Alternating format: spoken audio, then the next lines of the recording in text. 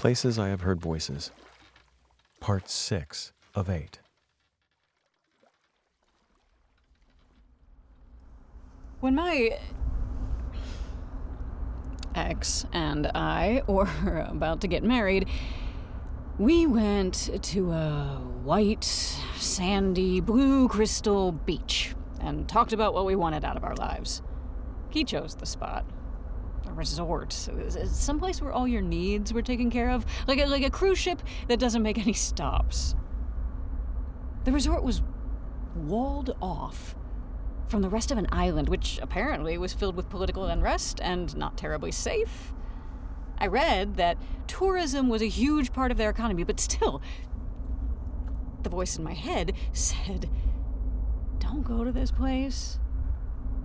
Why would he choose this place? Said the voice, where everyone around you is basically a servant living on tips. Where they build a little tourist's paradise on top of a history of colonialization? Who is this man that you're marrying? Said the voice in my head. If these are the choices he makes, if he wants someone to refill his drink and call him mister? I didn't listen to that voice. I was interviewing for the job that I recently left, the one that I had for almost 10 years. During the final round of interviews, one of my future coworkers asked me how I felt about long hours, because that happened a lot. Surprise projects that could keep you away from home. It was a moment of honesty, not a test, but it felt like a test. So I tried to pass it. I said that I understood that most jobs weren't 9 to 5 and that I had a flexible schedule. The voice in my head reminded me that I was lying, that I didn't actually want to work late, that it wouldn't be good for anyone if I did. And I didn't listen to that voice. On a hot night when I was 15, I drank something bright red with a bunch of older kids behind a turkey hill, and one of them dared me to put a cigarette out with my tongue. They'd seen it in a movie. Everyone laughed, but I was not laughing. I asked someone to give me a lit cigarette. The voice in my head said that I was not about to impress anyone. She said that it was going to have the opposite effect, that I was going to drive them all away. I didn't listen to that voice.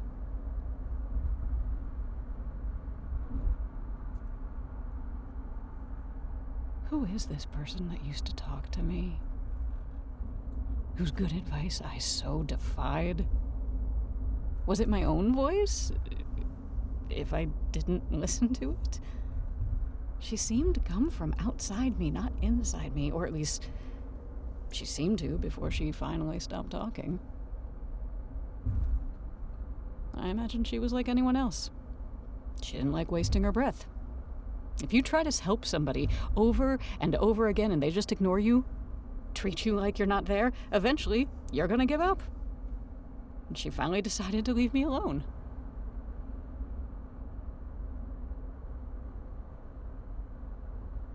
Now, as I drive, I can hear her again. "You wanted to be left alone," she says. Now you are.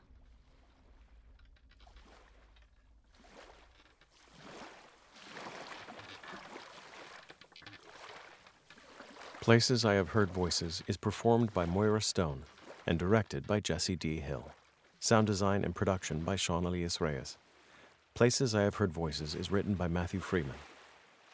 This is a Theater Accident production.